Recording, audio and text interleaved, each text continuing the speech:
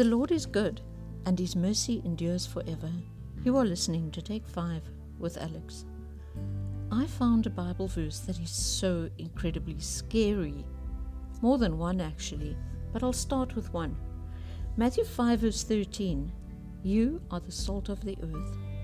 But if the salt loses its flavor, how shall it be seasoned?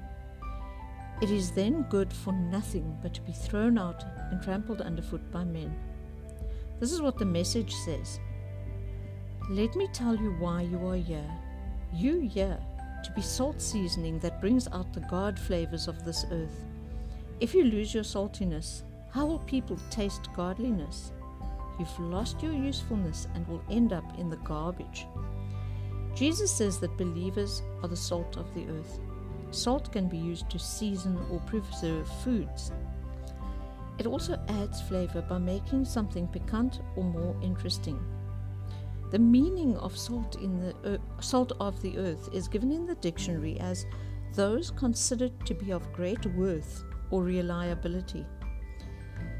If we are to be salt, then first of all, we have to live up to the name. We have to be the seasoning that brings out flavor. We have to make things much more interesting, as well as preserving them. Now I ask, what must I be making more interesting? And what must I be preserving?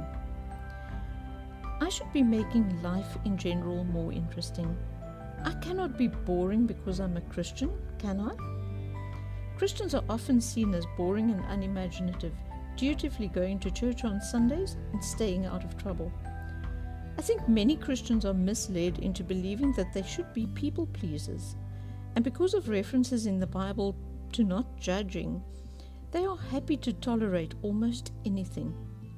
If I look at the Apostle Paul, he was anything but boring. We are introduced to him in Acts 7 verse 58 as the young man named Saul, at whose feet the witnesses who stoned Stephen lay their coats. Paul was well educated and well traveled. He of course got converted on the road to Damascus. He took many journeys by land and by sea, planted churches, made many converts, and preached the gospel. He wrote so many letters to the different churches, and those letters make up most of the New Testament. He got warned about danger in visions. He even survived being bitten by a poisonous snake. He was shipwrecked and he was beaten and thrown into prison more than once.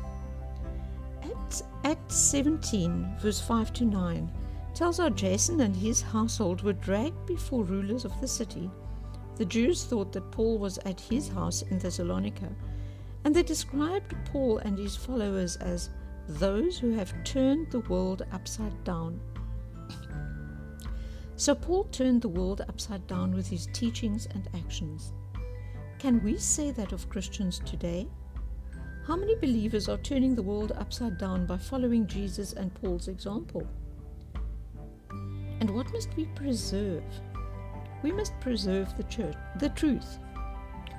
We cannot do what the world does and bend the truth and water down the truth so that it doesn't mean what it used to mean.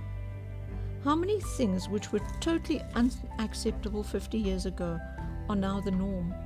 And not only the norm, but are tolerated and propagated as being good. The second part of Matthew 5 verse 13 says that if salt loses its flavor, it's only good to be spread on a road. When are we in danger of losing our flavor? We are in danger of losing our flavor when we start compromising our fundamental beliefs and start looking and sounding like the world. Hebrews 13 verse 8. For Jesus Christ is the same yesterday, today, and forever. Malachi 3 verse 6. For I am the Lord, I do not change. Therefore you are not consumed, O sons of Jacob. Isaiah 40 verse 8.